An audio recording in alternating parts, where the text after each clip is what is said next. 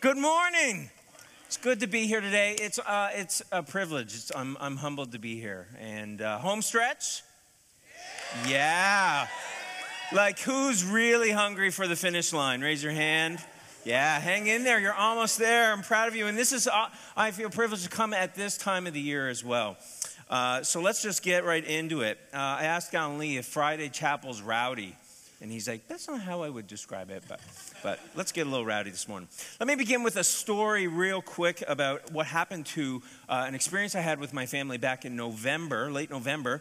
It was the middle of the night, about 2:30 in the morning, when out of a dead sleep, my wife wakes up, Stephanie. And she wakes up and she abruptly gets me up. She's like, Mark, that's all she said. And I'm up. Like, there was something about the tone of her voice and the urgency in her voice. And so we didn't even say anything else beyond that. She's like, Mark, and you knew, it was palpable, something was wrong. And probably an instinct, it's just like I immediately kind of flew into action. And I ran down the hall, ran past the living room into the kitchen, and what was waiting for me was this eerie orange glow emanating from the backyard, out of the window. Now, in emergencies, and I don't know if you've ever been through an emergency, but the human brain processes information in two ways. The first is that thought and reason can go to this one place of your brain. It's the back of your brain. It's called the basement. How many of you have ever heard this? Okay, so part of your thought process can go to the back of the brain, and they call that the basement. Now, the basement is basically the deer in the headlights kind of processing. It's inflexible. It results in poor decision making. And as as my brain is racing through and taking in this information, I can hear the conversation happening in the basement with myself. And the conversation was, oh, somebody's having a campfire, yay! And that basement is a bad place to go. Thankfully, my brain went to the balcony. The balcony is the prefrontal cortex. It's located in the front of your brain. And when it processes information in an emergency, you take in the information globally, effectively, and you respond with flexibility, and there's reasoning there in an emergency. So there's the basement and the balcony. And my thoughts, by the grace of the Lord, went to the balcony. Without thinking, I am armed with our single fire extinguisher. I'm out the back door, and I encounter and I have to face this. The wall of our house is on, like, roaring in fire. The deck that I'm standing on is on fire. And let me put this in perspective for you, because it was the first time I've ever experienced something like this. The average burn time of a home, does anybody know what it is? 7 minutes. And that reason why is because, we wrap our house in gasoline, siding, insulation, glues, emulsifiers, all those things are made out of petroleum. And so the average time today, it used to be 20 minutes years ago. So if you live in an older home, you've got a little bit of time there. Newer homes, 7 minutes, fire to complete destruction of the home. And again, as I said, I give the credit to the Lord that the wisdom that he gave me, I'm thinking, I only got one shot with this fire extinguisher. And so I concentrated it at the top of the fire instead of at the bottom of the fire. And that proved to be probably a game-changing moment.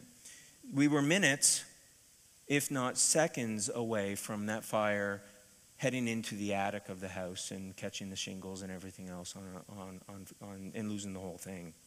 It is surreal to be part of something. It's surreal to be on the edge of losing everything. Stephanie, calmly, she's awesome. She mobilized the kids on the inside. She mobilized the fire department, got them there, and they arrived in about 6 minutes to truly save the day, And the fire chief is a friend of mine, and he's a fellow believer. His name's Blair in Newidgewok. Give a shout out to Newidgewok. That's where I live. And Blair's a great guy. I remember not too long ago being at the hospital on a farming accident that him and his wife were a bit part of. And, that she was facing being paralyzed and a whole range of things. And so Blair and I had shared some experiences together.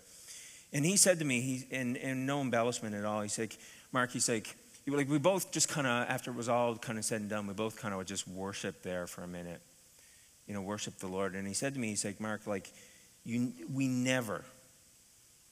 never come to external house fires like this in the middle of the night and not seeing the house cave in, but more importantly, we pull bodies out. If any of the variables in that moment had been different that night, again, this is 2:30 in the morning, you're just sleeping. No smoke, nothing like that because it's on the outside of the house. If any of the variables had been different, losing the house would have been the least of our worries.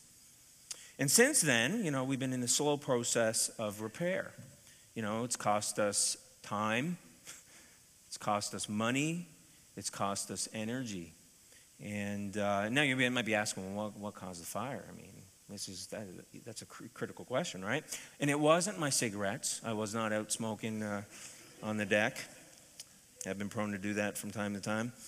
No, but actually, it was a misplaced ash bucket. Set down too close to the house in the rush of life. Get home, kids, family, homework, dishes, cleaning, bedtime, prayers.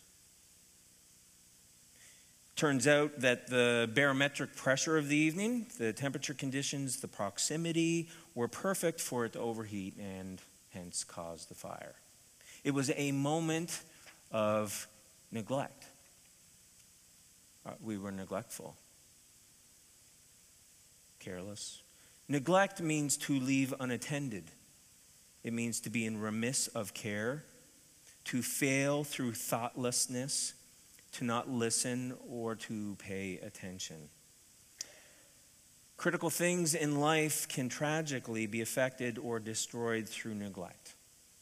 Wholesome things, good things, things we never set out to harm or even imagine harming or damaging or destroying.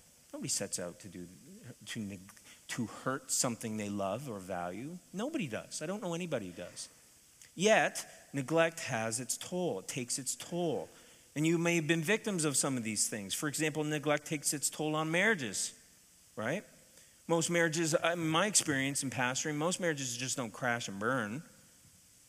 Most marriages usually suffer from a slow erosion, right? It's unmet needs. It's usually a breakdown of communication. There is less love. There's less forgiveness. There's less selflessness in the marriage. The neglect has consequences later to the marriage. Neglect takes its toll on families, right? We're buying, driving, texting, shopping, eating, watching, playing, and scheduling and going. And we're a family, but we're not really together. We're not really present. But we're doing lots of stuff. Neglect has its toll on our finances. No vision, emotional spending, impulsiveness, and entitlement results in the borrower becoming a slave to the what? To the lender. Neglect takes its toll on our bodies. No plan, no regular physical activity, a cupcake here, a donut there, and all of a sudden your skinny little hipster jeans just don't work anymore, right? You're looking for that sweet blend between cotton and spandex.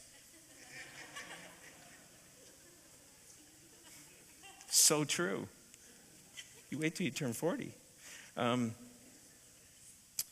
Proverbs 24, it's interesting, paints a vivid picture of neglect. Picture this in your mind. There's this vineyard. Now, when I hear vineyard, I like beautiful. There's a couple vineyards on PEI. up on the west side. It's gorgeous. But there's this vineyard that is being written about, and there's no walls. The fences are broken. The ground's become overgrown. Weeds, thorns, thistles. And there's no fruit on the vine. And let's bring this up. Proverbs 24. Check this out. This is kind of the epiphany. I took a long look and pondered what I saw. The fields preached me a sermon, and I listened. A nap here, a nap there. A day off here, a day off there. Sit back, take it easy. Do you know what comes next? Just this. You can look forward to a dirt poor life with poverty as your permanent house guest. Daily neglect costs us nothing. It's subtle. It's totally invisible. A nap here, a nap there. And who doesn't love naps? But you know what happens next, right? And that neglect leads to a day when, the consequences, the reaping, it just comes up, and it punches you right in the face, right? Bam! Something great is lost. Now, this month, I understand you're kicking this month off on a series on soteriology, and soteria is salvation, and what a great subject, amen? Salvation, what a great word. Let's say that word together, salvation. Who'd reject that word? Honestly, let me save you. Is that not the most positive word you could ever hear somebody shout out to you? Let me help you. Let me save you. What a great word. What a great gift. Not through works, not through status, not through privilege, but free. Like not world free, but God given free. Through grace, by faith. What a great gift.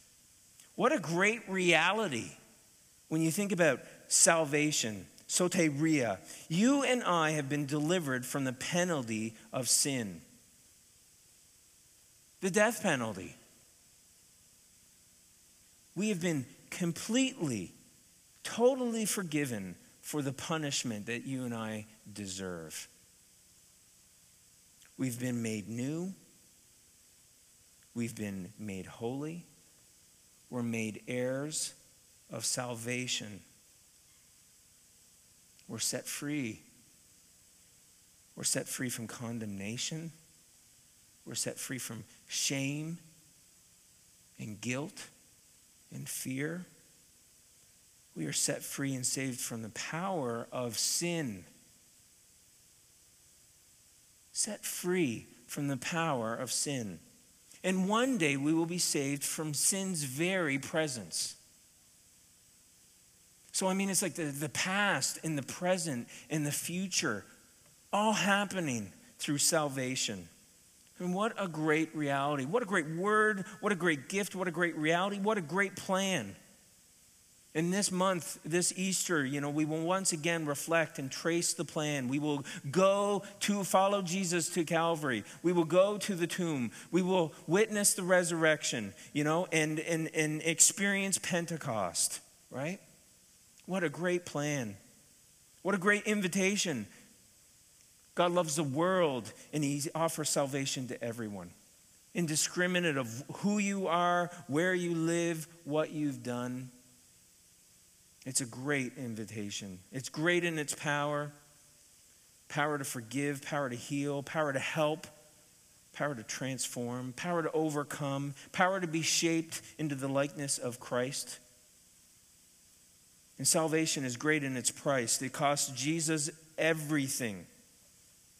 And salvation will cost you everything once you accept it. Salvation is the greatest moment. It is the greatest gift that you'll ever receive. Now, Hebrews 1 as we referenced here earlier, speaks to believers a lot about salvation. Chapter 1 is a beautiful and powerful summary. It's a declaration about Jesus. There's nothing in it for us to do. There's no commands in chapter 1. It's just this. It's just like, hey, pay attention. Behold, behold Jesus, the Son of God. Jesus is the final word. He's the final word about everything. Everything of God, everything about God is fully expressed in and through Jesus Christ. Jesus is the creator, we're told. Jesus is the sustainer. Jesus is the owner.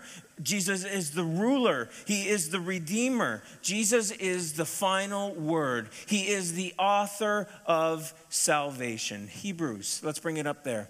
In these last days, he has spoken to us by his Son. He's spoken. Do you hear him today? Do you hear him? Chapter 1 is this incredible exposition that sets the stage for a critical command in chapter 2. It immediately flows into that, and it poses urgent questions for you and I each day. This day. Let's read it together. Next verse there, if you can. Therefore, based on everything you've just heard, we must give the more earnest heed to the things we have heard, lest we what? Drift away. How shall we escape if we neglect so great a salvation? Let me ask you this morning, are you giving more earnest heed to the things that you've heard? Are you paying close attention today? Are you drifting? Are you in danger of neglecting so great a salvation? Let me ask you, how many of you like Survivor? Oh, I'm so glad there's a couple of hands raised because I was discussing Survivor recently with some people who shall remain anonymous, interns, and they implied to me that only old people still watch Survivor. Is that true? Is that true? I mean, sure, you know what? I confess I like to wear slippers. Sure, that if there was a heating pad in this front row plugged in, I would use it. The idea of an all-you-can-eat tapioca buffet does sound like a dream come true. But do those things and liking Survivor make a person old? Yes. Yes. In your face. Well, anyway, this geezer is going on the record here at KU today. I love Survivor. I watched all 600 seasons. I started actually with Mike McNeil. First show, baby. I'm keeping it strong. Survivor alive. Come on over and let's have some tapioca, buddy. We'll have some soft food. It'd be great. We can soak our teeth. It'd be awesome, man. Yeah. We eat some bran.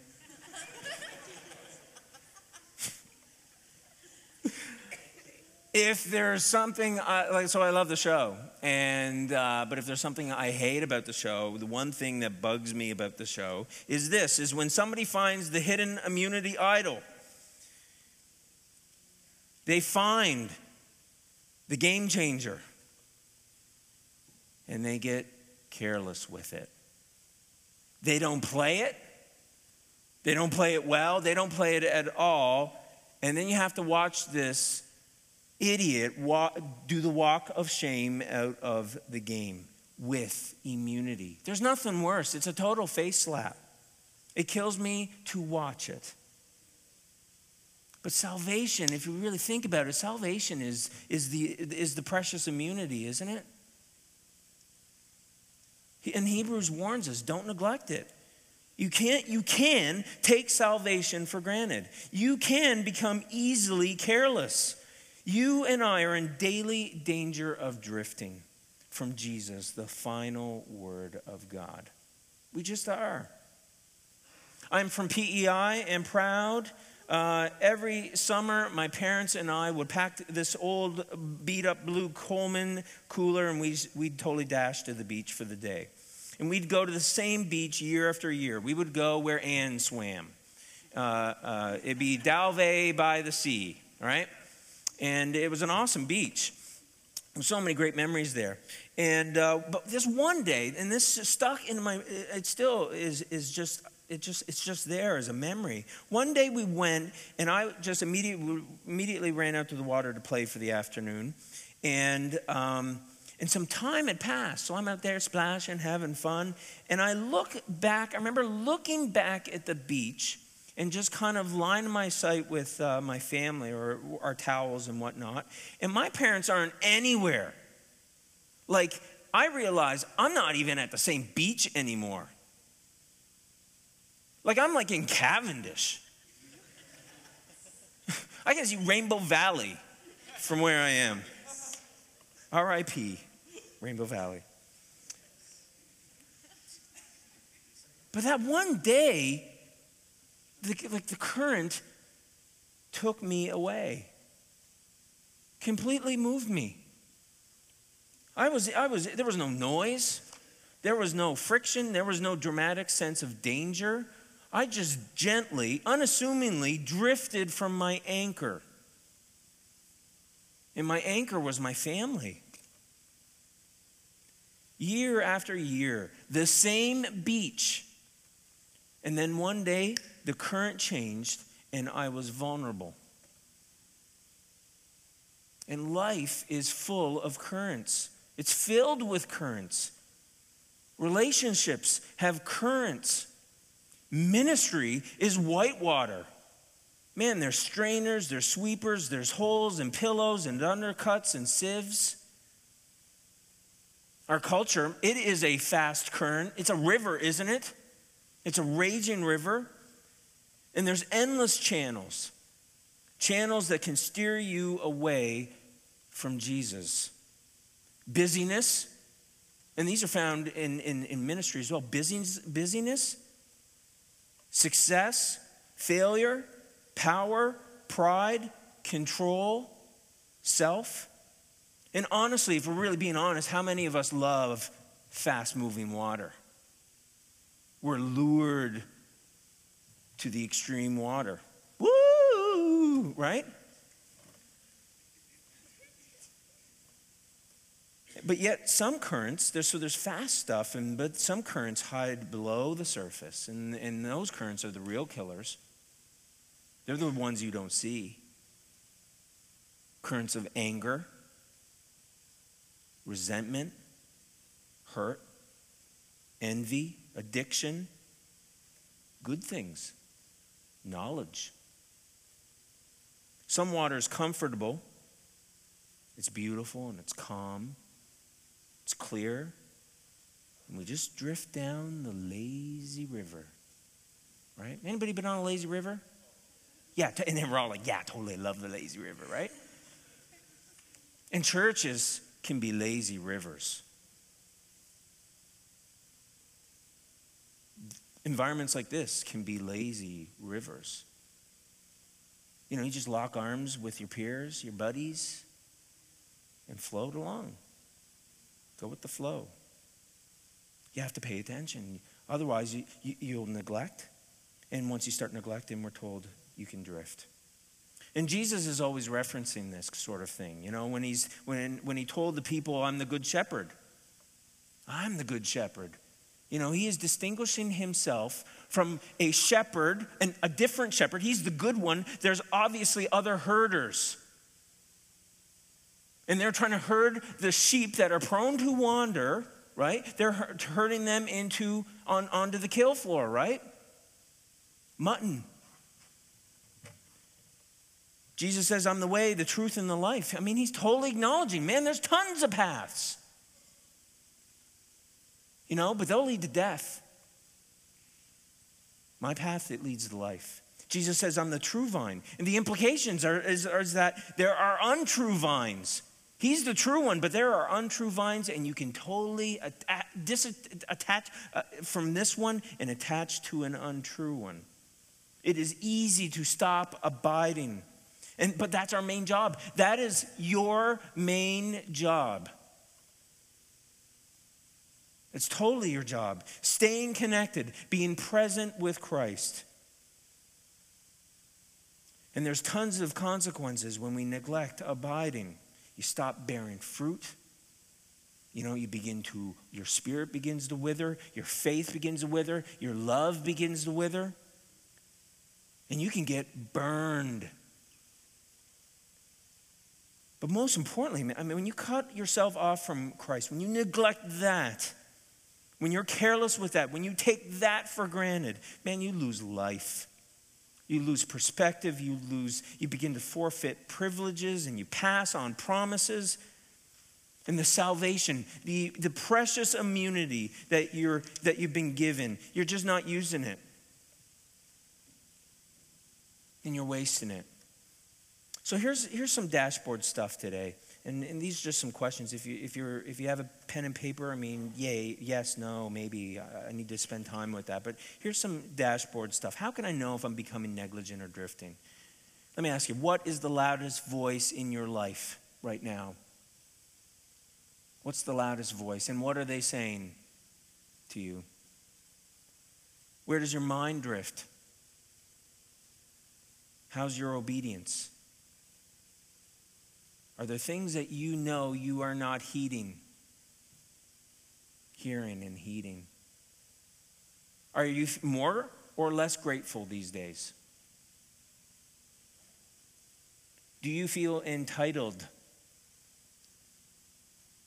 Are you growing in your sense of awe and wonder? Or do you feel like you have it all locked down? You got it all figured out? What's your joy level these days? Am I growing in love of others? Am I growing in faith? Do you sense the reality of heaven and hell? Is preaching predictable? Is the table dull? Am I autonomous? Or am I interdependent with other believers? Is Jesus still my first love? Am I abiding? In just a moment, we're going to close. 25 minutes I'm a talker. But in just a moment, we're going to close with Come Thou Fount. And the composer, I don't know if you, how many like researching the back end of hymns? Some of you are into that. This blows my mind. Maybe you know this or have heard it, but Robert Robinson wrote that song, Come Thou Fount of Every Blessing, right? And he had a totally rough background, rough childhood. He was fatherless, he was drifting, and he fell in with the wrong crowd. One day he's harassing, get this, I'm not making this up. He's harassing a gypsy woman that they got drunk because they're trying to get some free fortunes. This is a hymn writer. And when he did that, his heart was pricked that day. I wonder why. Robinson heard that George Whitefield was in town, so he suggested to his buddies, I want to go to this, but I don't really want them to really know why I'm interested in this. So he suggests, why don't we go heckle George Whitefield as a cover? And he goes, and Whitefield, rocks this guy's world, right? The Holy Spirit just blows this guy apart. And for 3 years, Robinson lived in the dread of his sin from that sermon. At the age of 20, he made peace with God. He eventually reconciled the conviction. And he came to know Jesus, and he became a Methodist preacher. 2 years later, in 1757, he wrote the words to Come Thou Fount Every Blessing. Come Thou Fount Every Blessing, tune my heart to sing thy grace. Streams of mercy never ceasing, call for songs of loudest praise. Teach me the melodious sonnet sung by flaming tongues above. Praise the mount I'm fixed upon it, mount of thy redeeming love. But there's this interesting last stanza that he threw in there. And you've heard it, I know you have. Prone to wander, Lord, I feel it. Prone to leave the God I love. And prone to wander became true for Robinson after he wrote that song. In fact, he drifted yet again in his life. This is unverifiable, but the story has it that one day, many years of drifting, one Sunday, the despondent Robinson ended up sharing a stagecoach, a taxi on a Sunday.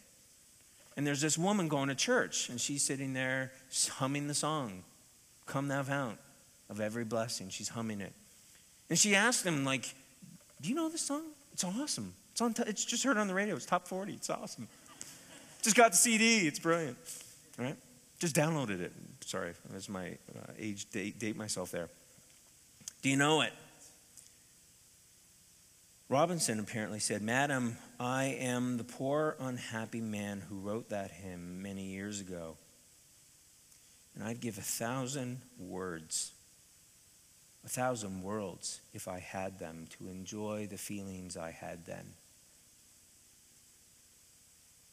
The woman pondered it, thought about that statement, and how far Robinson clearly had drifted from the heart of that song.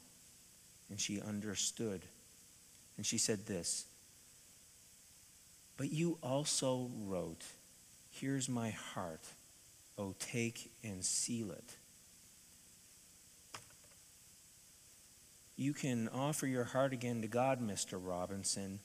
It's not too late. What a great Savior. What a great salvation. If lately you've been neglectful, if your heart has cooled, if your convictions aren't quite as convictional, if your standards are slipping, if your attention and affection has drifted, offer your heart again to God. It's not too late, amen? Abide. The worship team's going to come. Why don't we sing this together? Amen? Amen.